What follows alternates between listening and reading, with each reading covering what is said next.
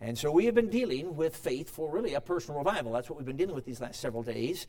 And so we saw Sunday morning a picture of faith in the tower. We saw an explanation of faith there from Hebrews and so on Sunday night. Last night we saw the foundation for faith for the personal revival. That literally there is this reality of a life stream because you're in Christ and He's in you. And thus we've been severed from that old master of indwelling sin, raised with Christ that new man, a part of us made holy so the Holy Spirit could move in. But how do we apply it in, day out stuff of life? That's what we want to look at tonight. So, 1 Corinthians chapter 10 here, and verse 13. There hath no temptation taken you, but such as is common to man. That means, dear friend, that you're not the only one that faces the temptations you face. Now, not everybody has the same bent, but you're not the only one with what you have. You're not weird. Aren't you glad you came tonight? All right. So whatever you're tempted with, you're not the only one. It's common to man. But God is faithful, who will not suffer or allow you to be tempted above or beyond that you're able, but will with the temptation also make a way to escape, that ye may be able to bear it. Now, when the text says here that God makes a way to escape, technically, there's a definite article before the word way. In other words, the language underneath this is saying God makes the way to escape. And this is so important because the way lets us know that this concept of escape is not a formula. It's a person. And I want to speak tonight on Jesus, the way of escape. Will you join me in prayer? Let's ask the Holy Spirit to open our eyes. Blessed Holy Spirit, we thank you that you are the eye opener. Now, would you take of what is Christ and show Him unto us? Testify and glorify Jesus tonight in our hearts. Lord, move us from formulaic thinking to a reveling and rest in a person for the stuff of life. Lord, to the relationship that we are so privileged to have. Oh, Lord, open our eyes, and in that illumination, convince us of the truth as it is in Jesus, that He is the way of truth for life. So, Lord, tonight, use truth in Jesus to set us free. And I plead the blood, Lord, protect us from the attack of the enemy who seeks to hinder. Lord Jesus, we claim the victory that you've won when you said it is finished. And Lord, in your name, we're trusting you to protect us tonight from interference. And we exercise your authority over any powers of darkness that would seek to hinder, and trust you that not be allowed. Lord, we stand on the victory that you won when you said it is finished. So Lord, we trust you now to work, to breathe, to make this night count. And we thank you in Jesus' name. Amen. In the late 1960s, our family, at that time living in Chicago, took a family vacation back to Durango, Colorado, where we had moved from, as I told you before, I think 2 nights ago. At any rate, of course, you get to Denver, and then you eventually got to get on Highway 160 there through the Rocky Mountains. And one of the passes you have to go over is Wolf Creek Pass. I'm sure you folk are familiar with that, or at least many of you are. And today it's a 4-lane highway, but in the late 1960s, the way I remember it, it was a narrow 2-lane road. So narrow that often, this is how I remember it as a kid, you couldn't see the shoulder. In other words, you look out the window and you're looking down. I mean, way down, because you can't see the edge. And wow, I mean, that means there's no guardrail. Not that it's going to help anyway if you lose your brakes, but nonetheless, it's kind of comforting to have that piece of metal out there. And so we're going up the mountains. Now, I have 2 brothers, 2 sisters, so there's 5 of us. And we had this vehicle called a station wagon. I realize the young people don't know what a station wagon is, but they can check with their grandparents. But at any rate, so I'm number 4 in the lineup of 5, so I'm relegated to the back of the station wagon. And as we're winding our way up Wolf Creek Pass, the older siblings were making comments with the intended purpose of scaring the younger siblings, and it was working. And I was scared. Now, when we were on the inside lane, close to the mountain wall, that was, somewhat comforting. We were in the outside lane, and you look out the window and you can't see the edge and you're looking down 1,000 feet or whatever it is. I was scared, no doubt about it. Well, finally we crested the top of Wolf Creek Pass. And then we began to make our way down. And, of course, you folks know this well. On the downside, they have placed strategically every so often escape ramps. And obviously, the big 18-wheelers need those. I drove a fifth-wheel trailer for 25 years. 10 of those years, I had a trailer that was 20,000 pounds. That was a big one.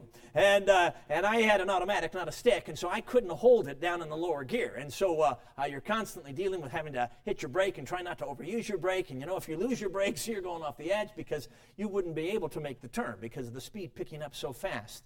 Well, when we were in that section of the mountains, I heard my parents and my older siblings gasp with a gasp of horror that I knew was no longer a joke.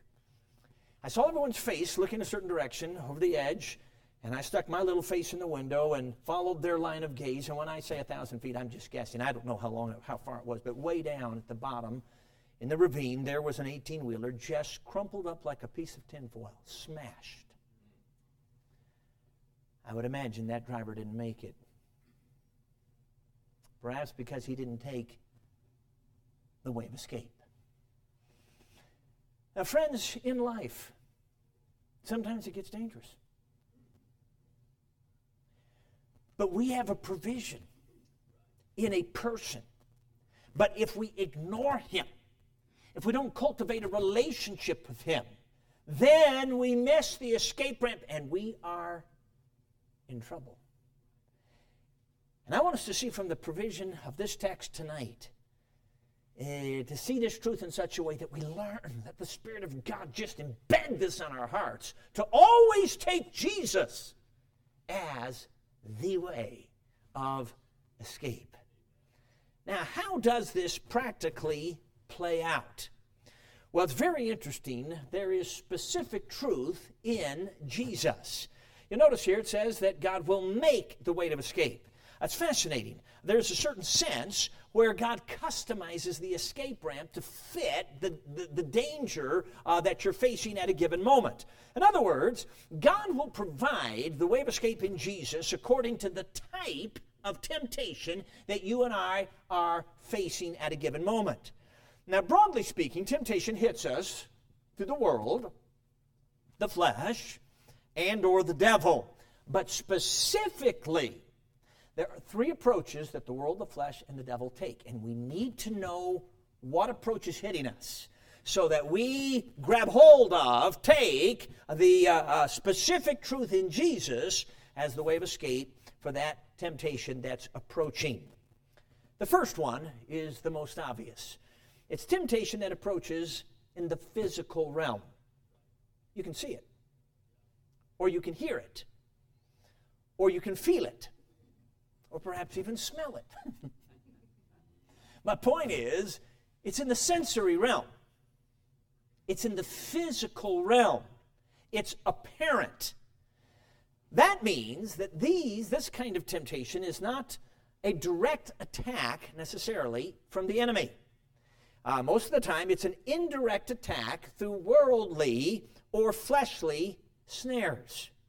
Years ago, I was in a meeting in the Dairy Hills of southwest Wisconsin, and a pastor there who's also a farmer, and he's got the animals and the sheep and all sorts of stuff, and his boys, they're hunters, and they got traps, and they got snares, and they got all these furs hanging on the wall. It's really cool. And so he was showing me how the traps work and the snares. Wow, this is fascinating. Now, as I've told you, I'm a city kid. It's all new to me. I hadn't seen these things before other than the mousetrap. But at any rate, so he's showing me all this. Well, what I learned from that, I learned a lot, but one of the things I took away is, when the trap is set, you're going to laugh at me for saying this, but, when the hunter sets the trap, he doesn't sit down next to it, with his lunch and wait for the animal to come. No, he leaves the trap, and goes his way and then comes back later to see what he's caught. Satan is a master hunter.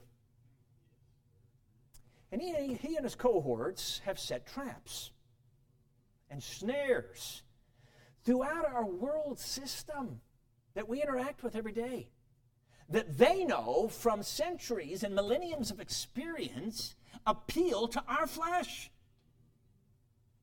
But it does not necessarily mean that a demon is sitting there. No, the trap is set.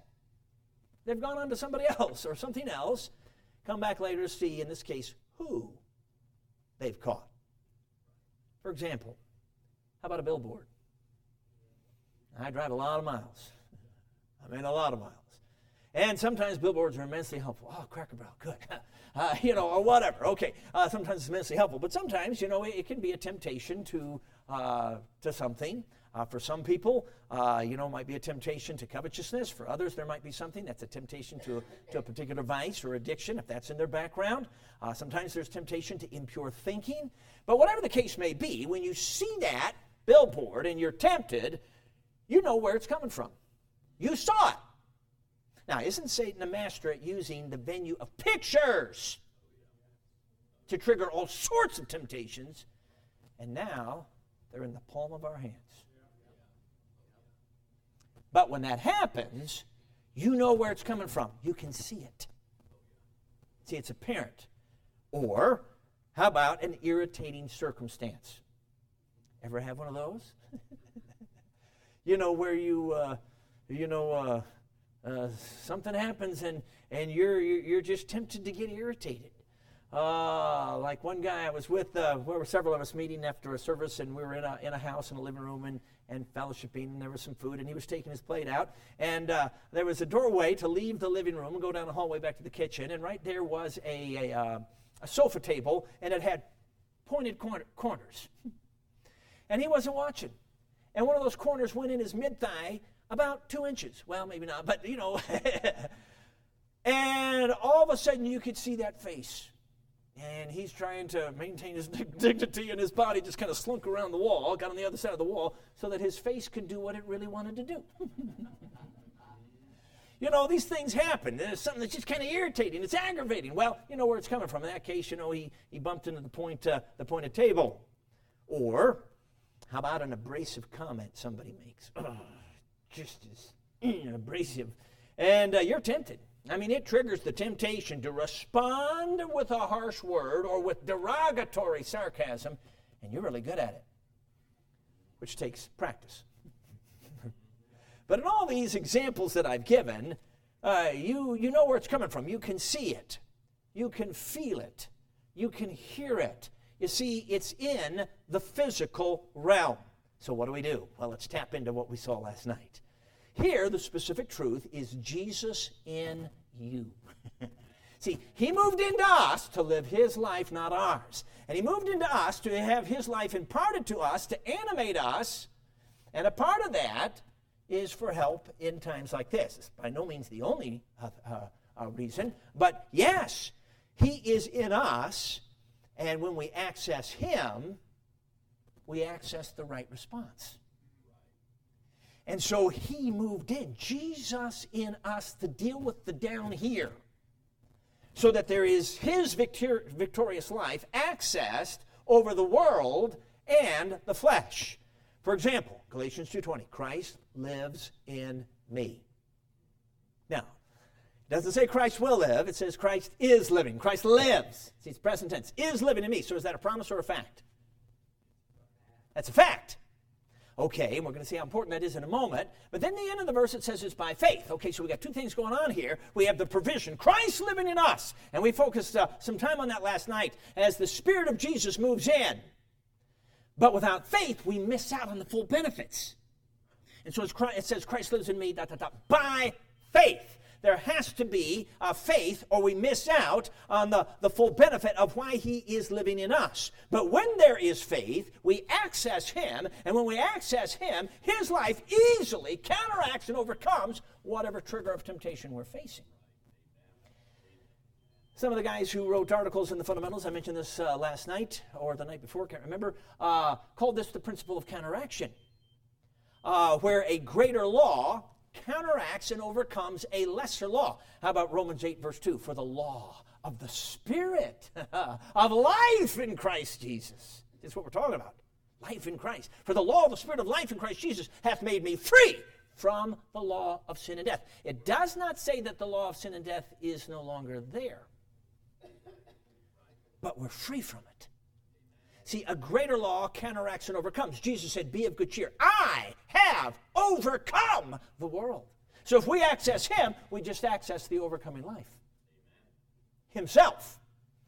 And so we have this Jesus in us so that through faith we access his overcoming life. Now, our responsibility is to appropriate his divine life. You say, well, what does it mean to appropriate? It means to take. You say, well, why didn't you just say take? Well, appropriate sounds good, don't you think? But the simplicity is take. So back to this difference again between promises, the willbes and shalbes that you ask for, to the facts that you take. Let's word it this way. Let's use the wording in 1 Corinthians 15:57. Thanks be unto God, which, or literally, who is giving to us the victory through our Lord Jesus Christ. See, it's the same truth of Christ living in us. It's just worded in a way that I think can help us understand the appropriate step of faith. Thanks be to God who is giving us the victory, Jesus. So if he is giving, we can be taking. And if we're courteous, what would we say? Thank you. It's just like if somebody gives you a $100 bill after the service, says, I just feel burdened to give this to you. If you're smart, what will you do? Take it. That was quick. And if you're courteous, what would you say? Thank you. And that's why it says, thanks be unto God. Because you're taking. Because he's giving us the victory through our Lord Jesus Christ. And when you take, now there's a divine supernatural lift as the Spirit imparts Jesus to you. And in your spirit, you can discern this supernatural lift. And now when you act, it's not just you trying to imitate. Unsaved moralists can mimic moral motions. But when you take, and now when you act, the Spirit imparts the overcoming life of Jesus, and he lifts you to counteract and overcome that trigger of temptation that is before you. So we're taking what is being provided, trusting to obey, taking to act, trusting and, or literally to obey as he empowers us. Now, appropriation, we know what that is. Suppose you have a checking account, and suppose you actually have money in it. Now, what would happen if you went to the bank and just decided you're going to use your own system instead of their system? And you go up to the teller and you give a speech as to why that bank should give you $500. And you wax eloquent. And you get emotional. And shed tears. Well, they're going to quickly escort you out of there, because that's not how you do this.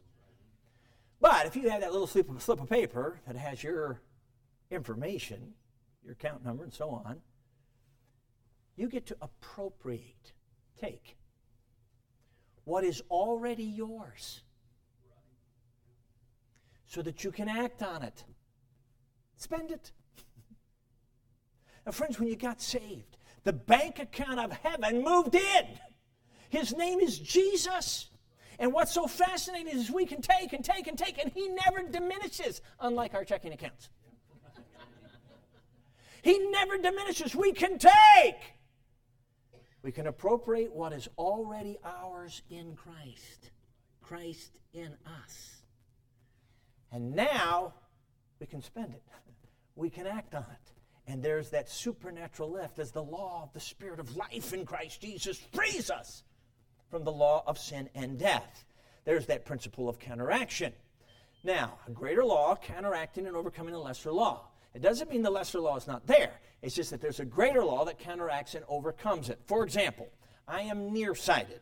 So if I take my glasses off, you have a great opportunity to go to sleep without my knowing it.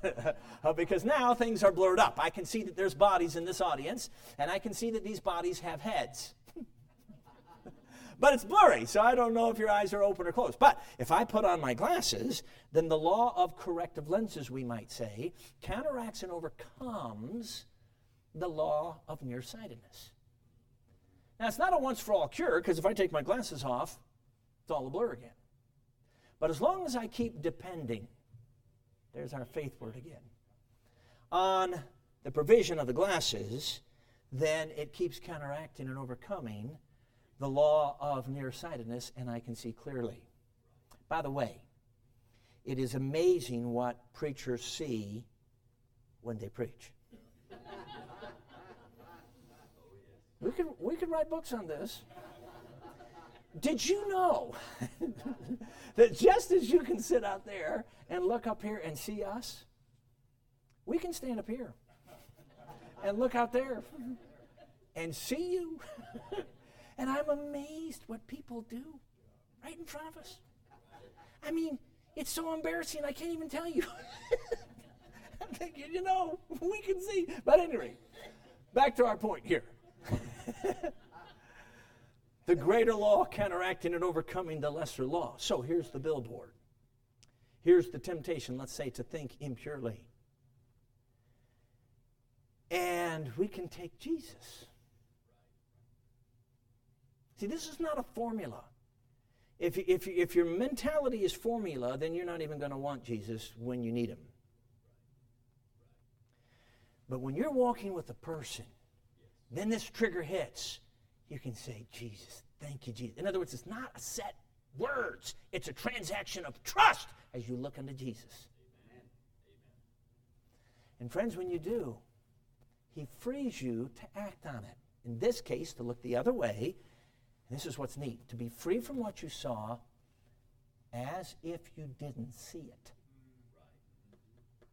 Now, in the power of the flesh, you can say, oh, that's bad. Okay, neck, go this way. And we can turn our neck while our heart stays that way. And that is not victory.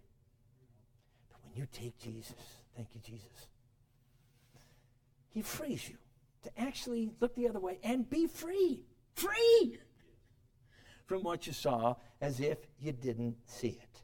The irritating circumstance. You step on that Lego and you don't have your shoe on. And the Lego doesn't break, but it feels like your foot does. And you are tempted to say things that may not be appropriate, or to throw things that don't have wings. Oh, you know what I'm talking about. And you can take Jesus. My dear grandmother, her book's on the deck, there's one copy left, her biography on the table. She knew this.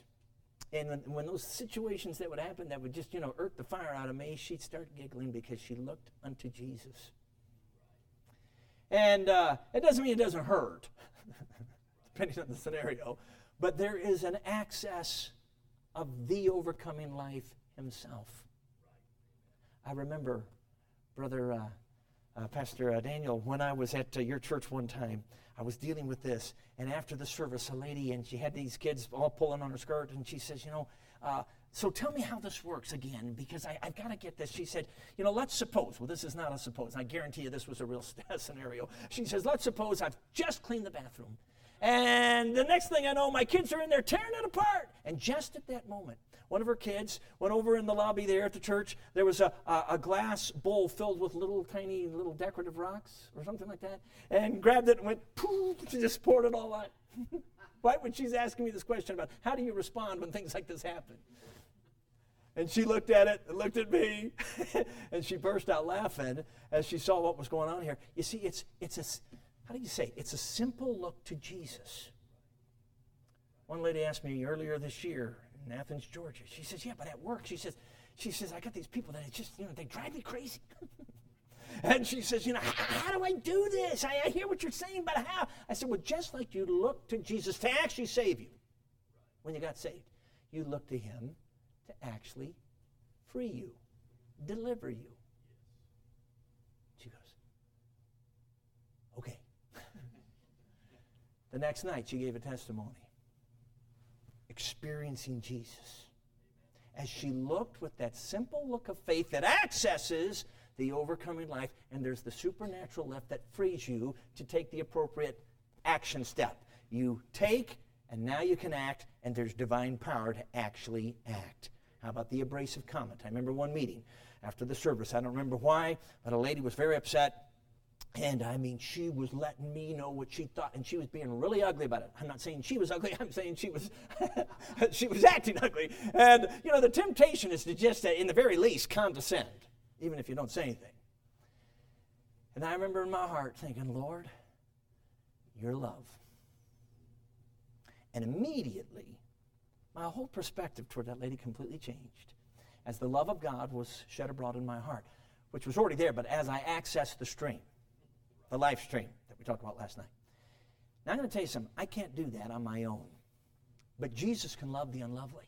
And He's in us. He's in you. See, whatever kind of scenario we're talking about, when we take Him, when we actually look to Him, and again, in that moment of looking, you may not feel anything, but when you take Him, that's when there's the infusion of that divine life, that impartation, and you experience grace, that Spirit imparting to you the very life of Jesus. But, let's move on, not all temptation approaches through the physical realm. Secondly, there's temptation that approaches through the spiritual realm. In other words, it's not sensory. It's in a different realm.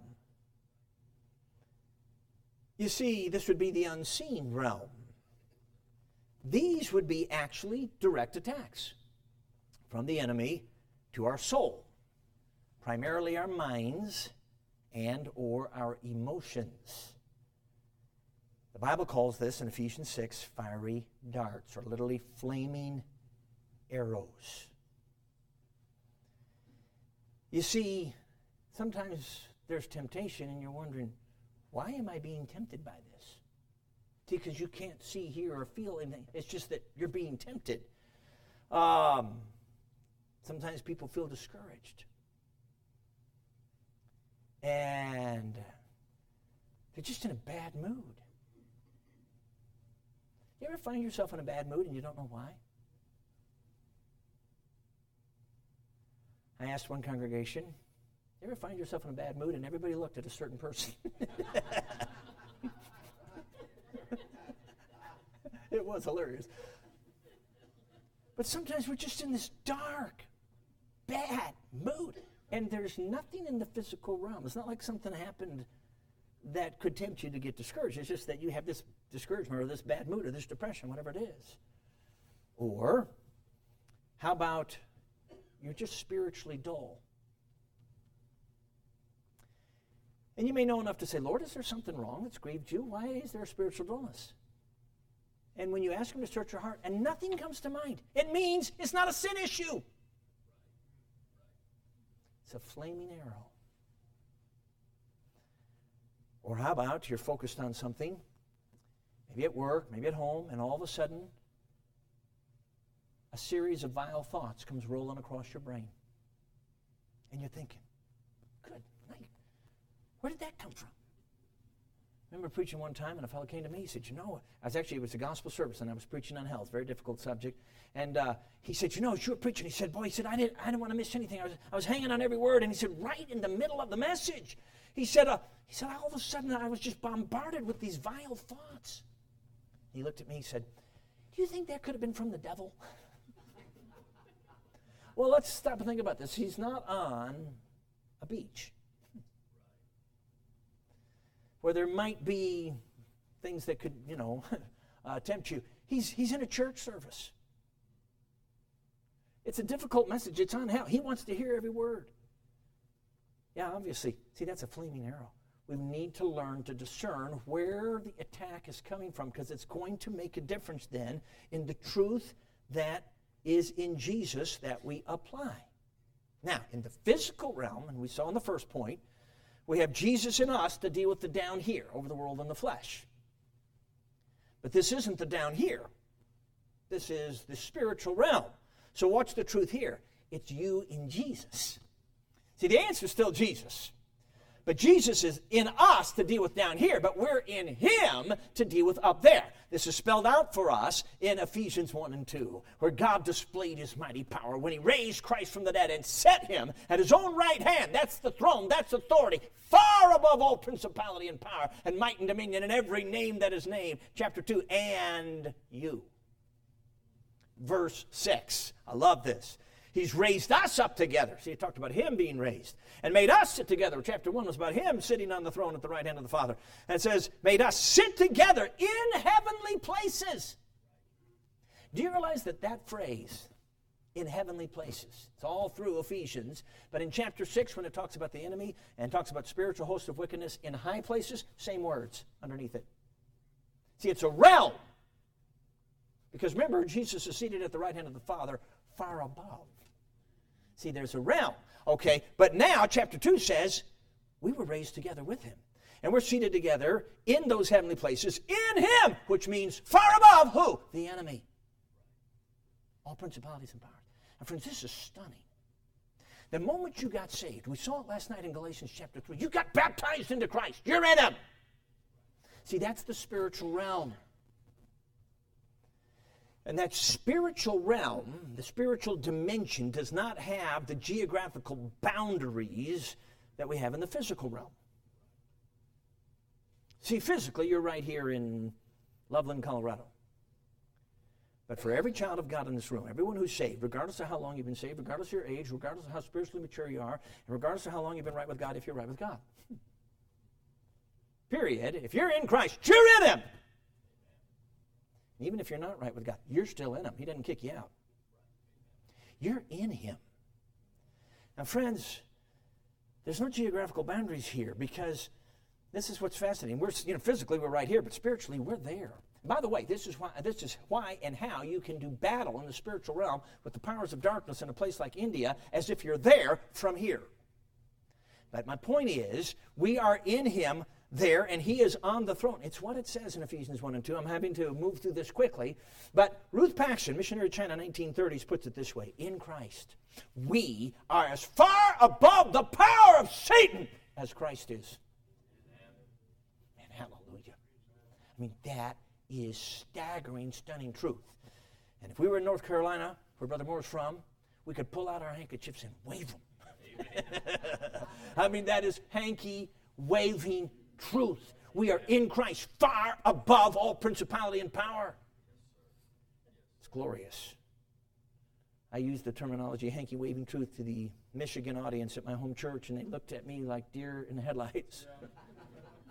Bunch of Northerners, you know.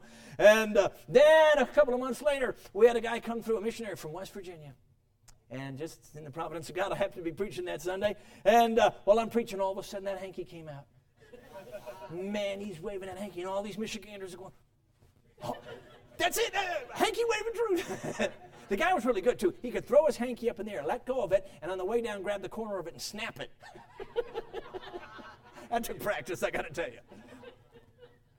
But friends, this is stunning.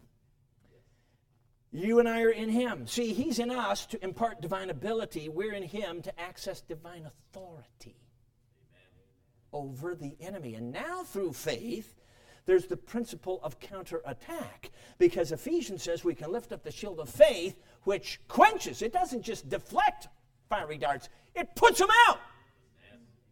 It counterattacks and overrules. So again, we get to take Christ's divine authority to counterattack and overrule the powers of darkness. That is, we're claiming our protection, our provision, our position in him, on the throne, far above all principality and power, and exercising, see now acting on it, take an act, exercising his delegated authority to extinguish the flaming arrows. And friends, we've got to believe this. We've got to let the Spirit of God sink this in. Do you realize, according to Genesis 3:15, the first gospel, where it said that the day would come when the seed of the woman, Jesus, would bruise the head of the serpent, the enemy. For us, that's past tense. Satan's head has already been crushed. You see, Jesus said just a few hours before the cross in John 16:11, the prince of this world is judged. Again, referring to the cross, John 12:31-2, the prince of this world is cast out. Colossians 2:15, the Lord Jesus through death destroyed, that is, deprived of his power, him who, spoiled principalities and powers, that is, disarmed principalities and powers, triumphing over them in it. And then I got ahead of myself, Hebrews 2:14, that Jesus through death destroyed, that is, deprived of his power, him who had the power of death, that is, the devil. Now, it's interesting. All of that's going to be fully manifested as we read in the book of Revelation. But he's already been dealt the death blow. He's already been dealt the defeating blow. And here's what we got to understand. In the spiritual realm, which is what we're talking about right now, Satan is at a disadvantage. Because right now, in that realm, he is totally defeated. And friends, you and I have the privilege of taking the reality that we are in Christ. We can claim our position in him on the throne and act on that, exercise his authority against the powers of darkness. See, we have delegated authority over the enemy. Jesus is the head. It's his authority, not ours.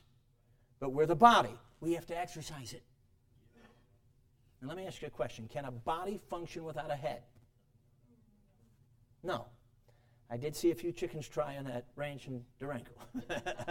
When they got beheaded, the bodies ran around like a chicken. Oh, that's where that comes from, with their head cut off. But eventually those bodies drop. So a body cannot function without a head. Well, let me ask you this. Can a head function without a body? No. Some of you look like you're not sure, but a head cannot function without a body. Now, Jesus is the head. In the imagery of the inspired text in Ephesians, we are the body. As the body, we cannot function without him as the head. As the head, he has chosen not to function in certain areas without us as the body. And if we don't, by faith, exercise the provision he gives, we miss out and get pummeled by the defeated foe. And friends, we've got to grab this because it's powerful. So let's apply it in the real, the reality of life. Because if we lift up the shield of faith in this scenario, there is a counterattack that goes on. Those fiery darts are quenched. They are extinguished. They're put out. So let's say you wake up in the morning and you open your Bible and you spend some time with the Lord, and it's a wonderful time. Isn't it wonderful when God speaks to you? Oh, wow, it's just amazing. And so you have this sweet fellowship, and so you go to work, and your heart is full, and then about 3 hours later, the thought occurs to you, oh, man, wow, do I feel discouraged? Okay, we got to just stop and discern where is the temptation approaching from. So we should ask ourselves, okay, did anything happen that would tempt me to get discouraged? Oh, yeah, I just got fired. Well, if that's the case, go back to point one. But if nothing comes to mind, it's a flaming arrow. And that is when you can say, wait a second, I claim my position in Jesus. See, that's taking the reality that you're in him and he's far above the enemy. And I reject this discouragement. That's acting on it. That is exercising his authority. That is lifting up that shield of faith that quenches that fiery dart. It is submitting yourself to God, resisting the devil. And he's got to flee. And friends, the moment you do that, there's a supernatural lift in your spirit that is discernible, which means you pegged it right. The right truth for the right attack. It's important for us to get this. You say, well, what if I don't know if it's physical or spiritual? Well, just try both. Whatever works, that's what it was. Because truth always sets free. So he's in us to deal with down here, but we're in him to deal with the up there. How about the spiritual dullness? I was in a meeting in Pennsylvania, and two guys were just, we're having a fellowship time after the Sunday service, and they were bemoaning how they were reading their Bible but not getting anything out of it for days. And I said, well, have you asked God to search her? Yeah, we've done that, but no, he's not bringing anything to mind. I said, guys, that means it's not a sin issue. And I began to explain what we just went over. And both of those guys went home and applied the truth, and at the end of the week, they both gave a public testimony of what was happening and how they took their position in Christ and rejected the attack of dullness and were free. and that every morning the Bible was alive and they reveled. You know what? That's real. That's real. How about the wrong thoughts? Here you are, you're thinking about this, you're at work or at home, you're working on something, and all of a sudden something hits your brain, you're thinking, good grief, where'd that come from? Well, look, if you're not in a setting where there's a physical trigger, it is a flaming arrow from the enemy. And the moment you recognize it, you can say, I claim my position in Jesus. That's take. And I reject that. That's acting. In other words, it's not a set of number of words. It's a trust in a person. I take Jesus, his authority. And that's when those thoughts are gone. And you're free. So we have his divine ability to deal with the down here, his divine authority to deal with the up there. But there's a third approach. Sometimes the approach of temptation comes through combined causes, where you do have something in the physical realm, but in the spiritual realm, it's distorted. It's magnified, we might say. Let's say somebody says something to you that's a bit abrasive, it's a bit unkind, but quite frankly, it wasn't that big of a deal. I mean, it's just the difference between a New Yorker talking to a Southerner. Or whatever. And but what if the enemy puts a magnifying glass over that little bump in the road comment so that you don't see it as a bump in the road? You see it as a mountain-sized offense. And if you're not discerning and you don't walk in the Spirit and you get carnal, and it draws all the fury that a mountain-sized offense might draw out of you. But it really was a small thing. And everybody else is thinking, man, what's the matter with you? Wasn't that big a deal? And Satan's laughing. Don't you think this is at the bottom of a lot of church splits and splinters? Where this comment or this action that was not a big deal gets magnified? Distorted? See, Satan's a deceiver. He's a liar. Jesus said, the father of lies. Distortion. Inordinate attraction. You know, if you're at the store and you just have this compulsive push, you got to buy this right now. Okay, now think. As Tozer said, impulsiveness is a sign of the flesh. Well, that's a problem. But compulsiveness is a sign of the enemy. See, the Holy Spirit leads, Satan pushes. And so if there's this push, you got to buy it right now. And there's no time to test the spirits, as 1 John 4 tells us to. Then reject it. It's the enemy. Say, no, I'm not buying that.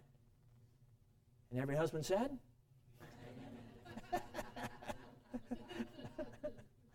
It affects all of us. Sometimes there's an inordinate attraction to somebody of the opposite gender, and here you are married, and this is not appropriate. And if you stopped and thought about it, forgive me for saying this, they're not even attractive. I'm telling you, this is ripping up families right now. I could tell you stories that would make you sick.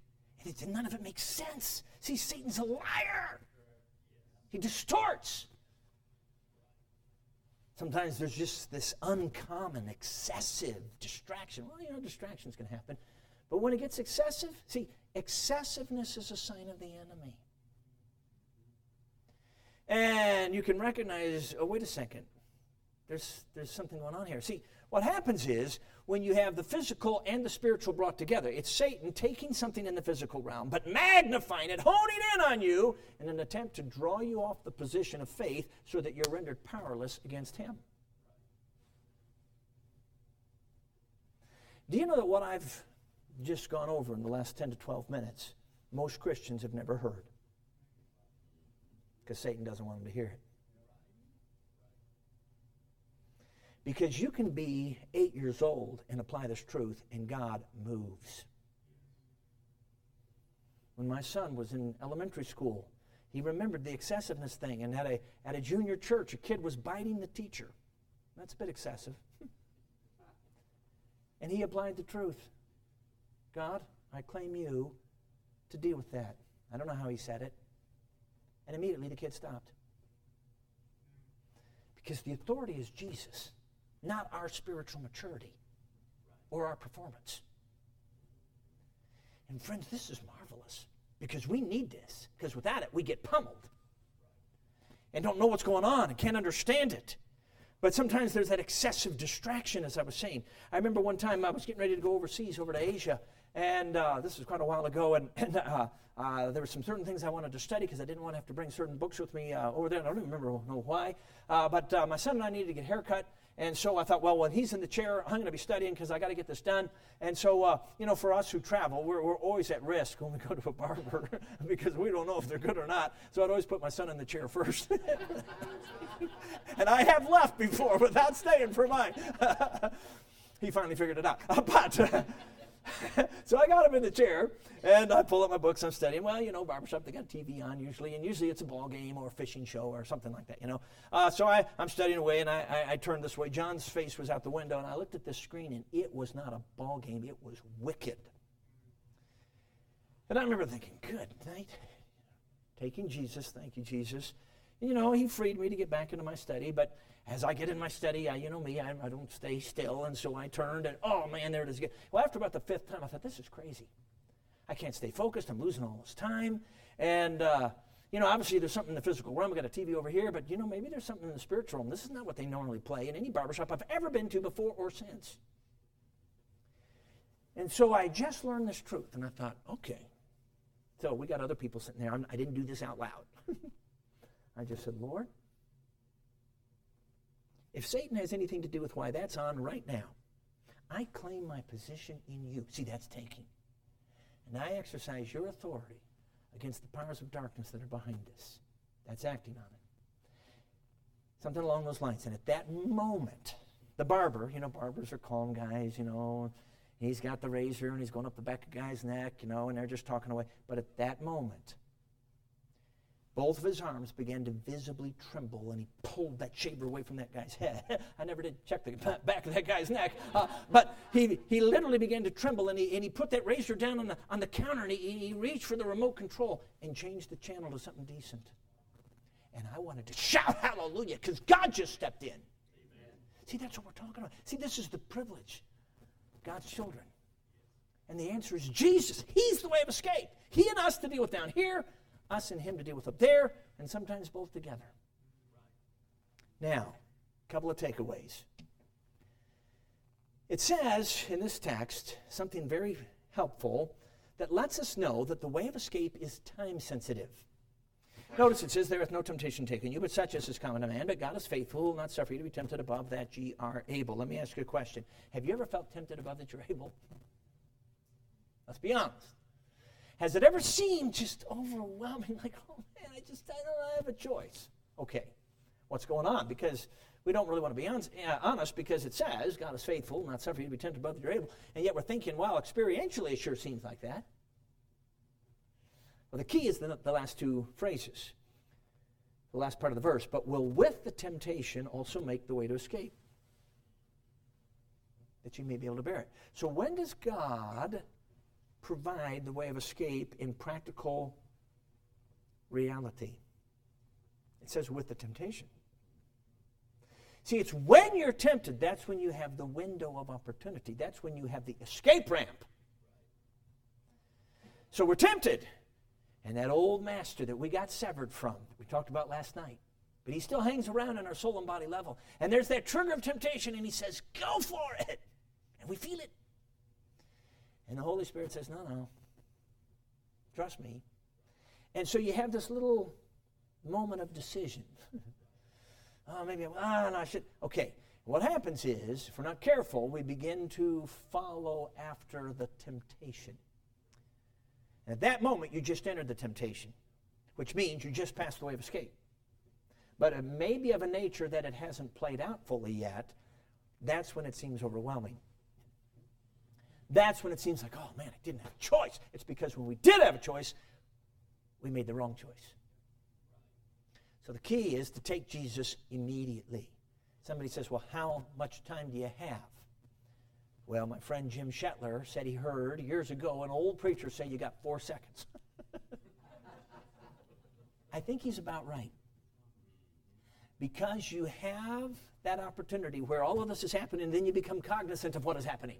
Now you got to make the right choice. And friends, there is the opportunity. Why? Because God is faithful.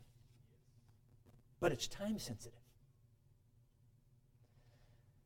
Secondly, on the takeaways, the way of escape is preventative. It's the way to escape. Now this is so neat. That means that what we're talking about is not a matter of correction, it's a matter of prevention. You see, it's not a matter of confession, it's a matter of deliverance. Now, confession is needed when you did enter into the temptation, in thought or obviously in action. Now you need to get right with God and walk in the light, confess your sins, and the blood of Jesus cleanses you. Praise the Lord. But that's confession, that's getting right. This is staying right. Now, let me ask you a question. Is temptation sin? Okay, you gave the right answer, no. Now let me see if you believe what you said. If when you're tempted, do you find yourself immediately confessing it? And if you do, then you really believe that it is sin. But it's not. Jesus was tempted, Hebrews tells us. In all points like as we, yet without sin, which means the temptation cannot be sin in and of itself.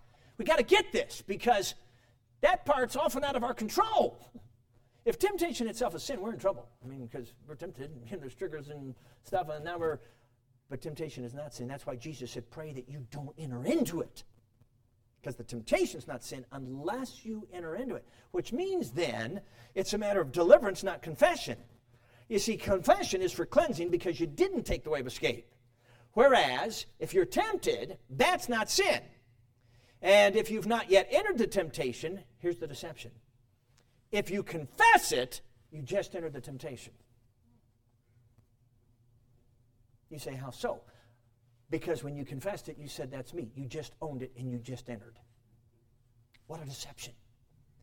People who have oversensitive consciences, believe me, I've had to deal with this.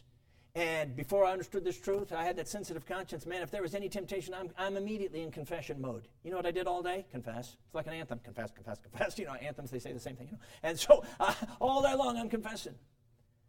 By the end of the day, you're just pummeled. It's a joyless Christianity. But we got to get this. The solution here is not confession because temptation is not sin. So if you confess it, you are unwittingly saying, that's me. You're owning it and unwittingly entering into temptation. And instead of getting relief, you sink. This can be life-changing if you understand what I'm saying and have had the same propensity. You see, the way of escape is a matter of rejecting the temptation, not accepting it. You see, it doesn't matter if it's from the world, the flesh, or the devil. It's not you. Obviously, a flaming arrow is not you. Obviously, a trap in the world is not you. You say, but what when I feel that pull inside of me? That's not you. If you were here last night, you understand. Because you died with Christ unto indwelling sin. You got severed from that sin master. Not sins, but the guy in us, that entity in us that urges us to commit sins. And yes, we feel that pull. But that is not us. We got severed from that guy. We were raised with Christ the new man. The Holy Spirit moved in. We're joined in Jesus. The real us is righteous. And the real us wants Jesus every time. And friends, when that happens and we feel that pull, that is not us. And we have the privilege of saying, that's not me. I reject that. I claim Jesus. And the moment you do, you experience freedom that is available in Christ. One last takeaway, the way of escape is trustworthy. Why? His name is Jesus. He said, I am the way, the truth, and the life. And friends, he is the way of truth for life, not just in salvation, but for everything. And he is trustworthy in his availability. God is faithful. And he is trustworthy in his dependability, that ye may be able to bear it. Because it's him animating you. You've accessed the victorious life himself. So may we learn to always take Jesus, the way of escape. Let's bow our heads in prayer. Thank you again for your listening tonight.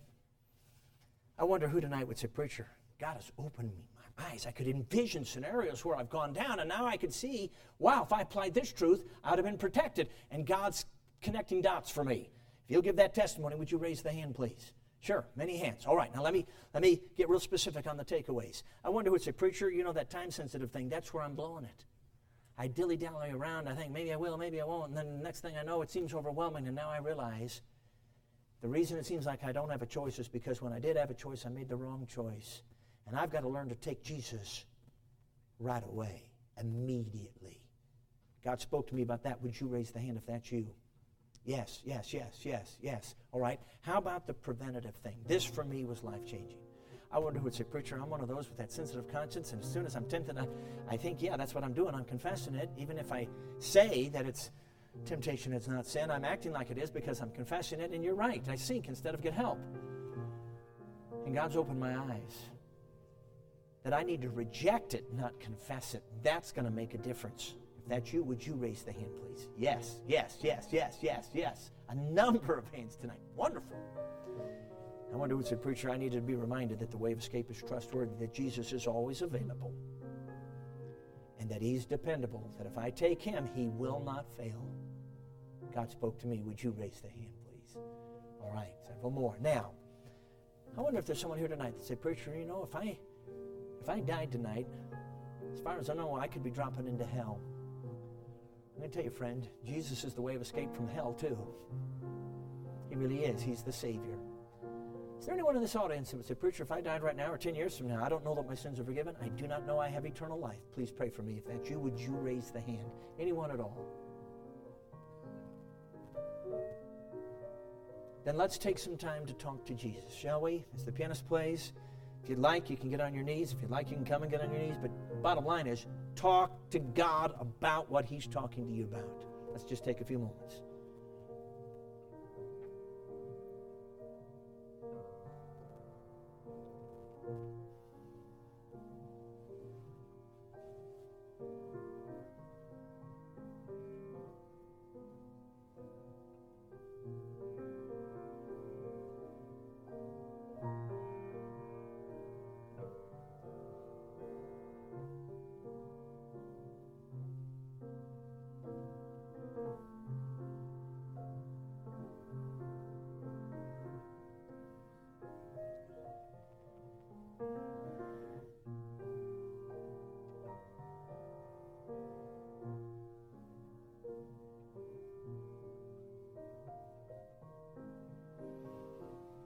Lord Jesus, we thank you that you are in us and we are in you, and you are the overcoming life. Help us to love you.